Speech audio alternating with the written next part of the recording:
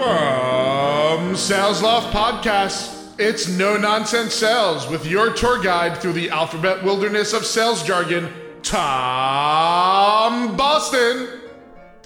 Welcome back. It's episode 2 of No Nonsense Sales. In a nutshell, this podcast takes on the sales jargon, cliches, and nonsense that we all love to hate. We're working our way through them all, alphabetically, in the form of a B2B sales podcast. This week, we are looking at the unavoidable sales acronym, BANT. I remember the first time I was asked if I knew how to use BANT when I was new to sales. Yes, I said very confidently. Oh, yeah, absolutely. Only to be Googling it minutes later.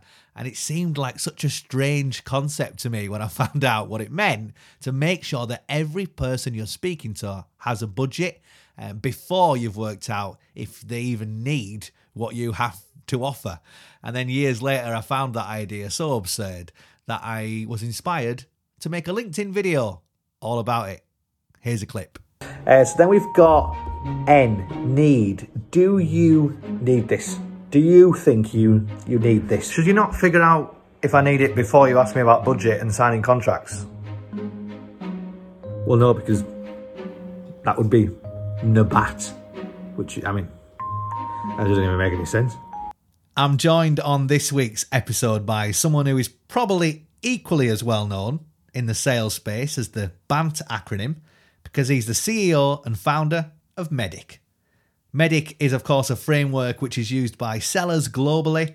It has become the trusted methodology for the world's most elite sales teams, and I look at it as basically a map through the sales process. Now, seriously, grab a pen and paper, because some of the things that Andy says in this interview are genuinely going to set you up for success as a seller. Lots of note-taking. He's what I would describe as a true thought leader in the space because he's been a seller, a manager, and now, of course, a leader. Here's how I got on with the man behind it all. He's also a really nice bloke. This is Andy Whyte. What do you think it is about an acronym that salespeople love? What is that? Yeah, this is one of those questions that makes me sort of borderline on offending your entire audience immediately, right? So one of those things, but I'm a salesperson, so I kind of speak for myself. We're typically we like shortcuts. Typically we like things that are kind of easy to remember. I think acronyms, me personally speaking, they help me kind of get my head around it quickly.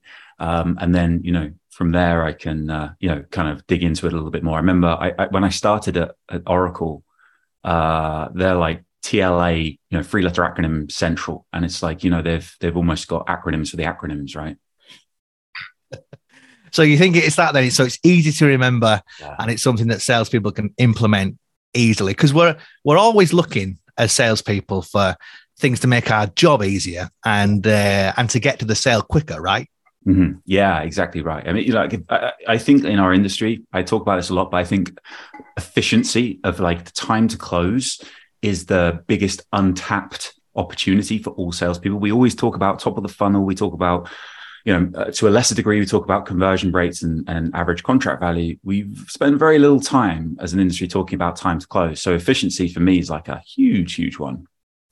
And so picking up on that, then efficiency, have you got any kind of top tips for reps who might be listening to this who want to be as efficient as possible? Like, what do you do in your kind of day to day? Yeah, well, this could be a whole episode in itself. The thing I think I'll say is it all comes back to like planning, and the thing to remember is that if you've got a good deal in terms of your opportunities qualified with your customer, then, and you're on your path to closing it, then the customer is going to be only more happy that you've kind of organized and planned and structured that route to signature. And I should really say the route to go live, because that's what the customer really cares about. They don't care about the signature as much as we do. So for me, it's like, the tip there is to get to a point in the first place where, you're in parallel, you're in sync with your customer, that we're doing this together. This is where we're going. And then kind of making sure that you kind of reverse engineering backwards from the go live date. Hopefully there's a compelling event you've attached to that, so that every kind of step sort of lines up with that date. And if you take that mindset, you will be amazed at how much more efficient you become, how much more time stay, like, those calls with legal procurement stick because they know that if they slip, it's going to push the next thing out, and so on and so on. So efficiency is all about planning, I think.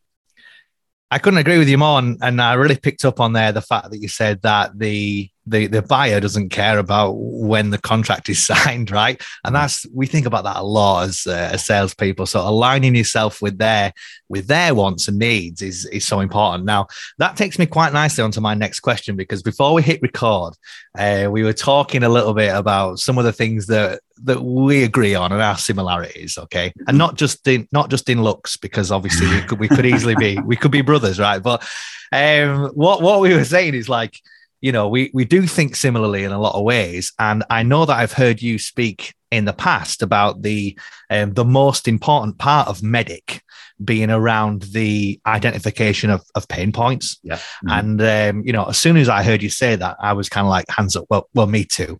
Right. Yeah. Because actually, that's what I built my kind of brand around. And that's what I realized I needed to do to have really good conversations with my buyers. So it'd be great if you could delve into that a little bit more. And is that still the case? Would you say that's the most important part of Medic? Yeah, well, it's an interesting one, because if you kind of zoom out and you look at, like, across all of Medic or MedPick, everyone would agree that the most important element overall is the champion. And I think that's, like, pretty obvious why. But the point I always make is that you can't get a genuine champion without there being a vested interest for them. There needs to be something in it for them. And of course, that's typically going to be tied to pain. And so you've got to find the pain that is relevant to the person that's going to be your champion. Otherwise, they're not going to be a proper champion for you. So it's kind of a bit of a catch-22 in some regards. But yeah, pain has to come first. People always say to me, well, like, what about if it's someone that's bought from me before or something like that? It's like, yeah, sure. Someone might trust you as an individual and want to have a meeting with you because, you've done great for them before with a previous solution you worked with them on. But they're not going to just because they like you, spend some of their budget on it. So you have to then still find the pain. So pain is really, really important. And I always say it like this, there's identifying the pain, which is quite easy some of the time. Sometimes the customer already knows they've got it sometimes. Then there's kind of like what most of our industry does, which is they kind of indicate to the customer how much the pain is costing them. So that's normally like ROI or business case. But what the really elite salespeople do is they implicate the customer in the pain. And so that's when they really make the customer feel like, wow, okay, this is, I'm really connected to how much this hurts. And therefore, of course, that drives urgency, which of course we know is a thing that really propels deals into action, into taking place.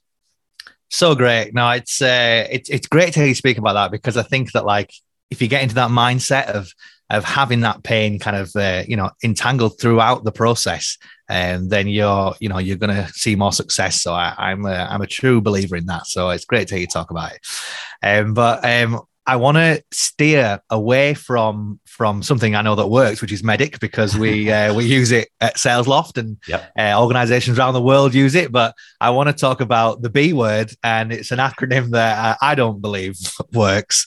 It's BANT, and I'd love to get your kind of gut reaction on the BANT acronym. What does that mean to you in the modern day and age? You're not going to be surprised. I'm not a fan of BANT. I tell you one of the reasons. I've never really been a fan of it, but recently, since buying technology ourselves at our company, I feel it 10x more. This kind of idea, and I don't just feel it as well. It's the team that feels it. Particularly around the authority part of things, where like, I'll follow up with one of the teams, say, hey, you looked at ABC Tech today. What did you think? And they can't even begin to talk about it because they're like so annoyed that the salesperson was trying to bant them over the head with like trying to find out basically, who's the person with the budget, the authority. Those are the worst two parts, I think. And so I've never really seen it work for me as a salesperson. I definitely didn't see it work for me as a sales leader. And then as a buyer, worst of all, absolutely worst of all. Yeah, I mean, to be right at the top of the acronym there, the B as budget, what an amazing place for that to be the first thing you would have a conversation about.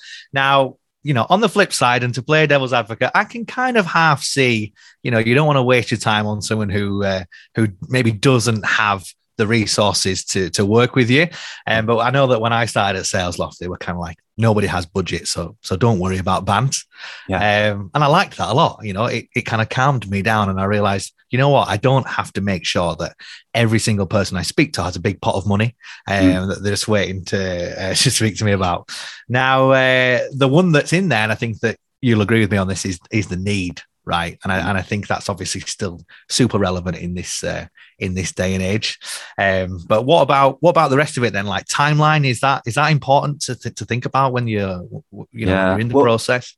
So this is going back where I think it majorly falls down, other than the fact that it kind of puts salespeople in a position where they seek answers to questions that are thoroughly frustrating for customers to have to answer. A, and B, the customers learn nothing in the process of being bantered, right? They're just being interrogated. Some people call it discovery, it's interrogation. So aside from that, and then we take a step back. You made the point about not having budget.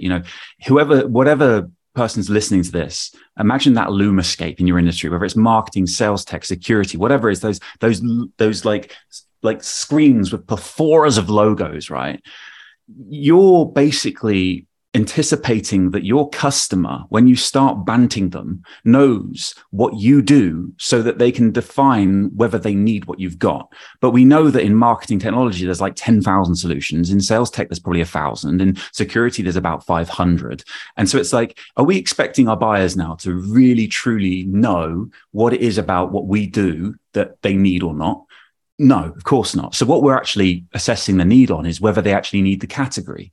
And then how do you then do any kind of like differentiation? You basically might as well just stick like one of those chatbots. Let's get like an AI version for sales and just get them to ask the question. So that's that. So, but more to your question about the need, I think that's really it. It's like the customers won't know that they need what we've got, particularly what's good about what we've got, until we actually go through a process of educating them. And that for me is why BANT is so tricky to do, because you're leading with kind of, it should come after the effect. You should be thinking about these things after you've shown that you can provide true value to the customer.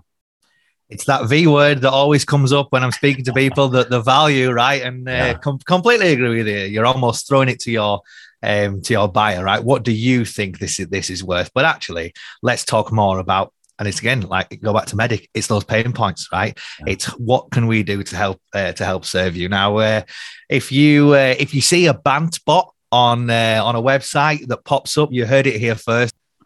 We're gonna take credit for that one. Quickly trademark it. So, Andy, I'm going to put you on the spot here because I realized that we didn't have this conversation offline, but this is a fairly new podcast, and I've had this idea of every single episode ending with a song. I like a good song. You can see that from my LinkedIn profile. And I wanted it to be the song that would inspire salespeople to cold call. Right. And we're going to end this podcast with that song. Have you got one in mind? I know that I've not asked you this and I'm doing it live, but have you got a song in mind?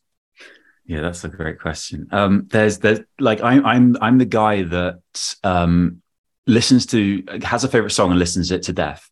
And so what tends to happen anytime I was as a salesperson in quarter end, and I'd be, back in the day, traveling to meet the customer, to sit, outside the procurement office, outside, my champion's office, all those things, you're lurking around, basically just trying to make the deals happen.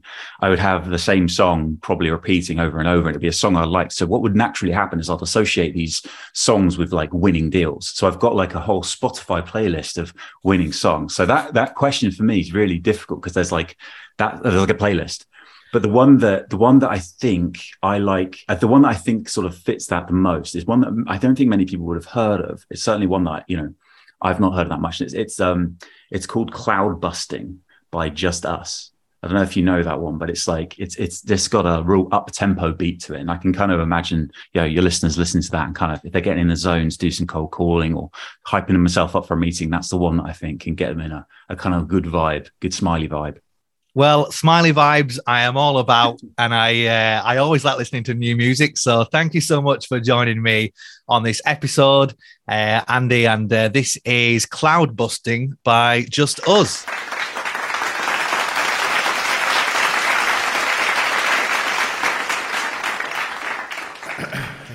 Thank you. Great to be here. There's a boy I know. He's the one I dream of.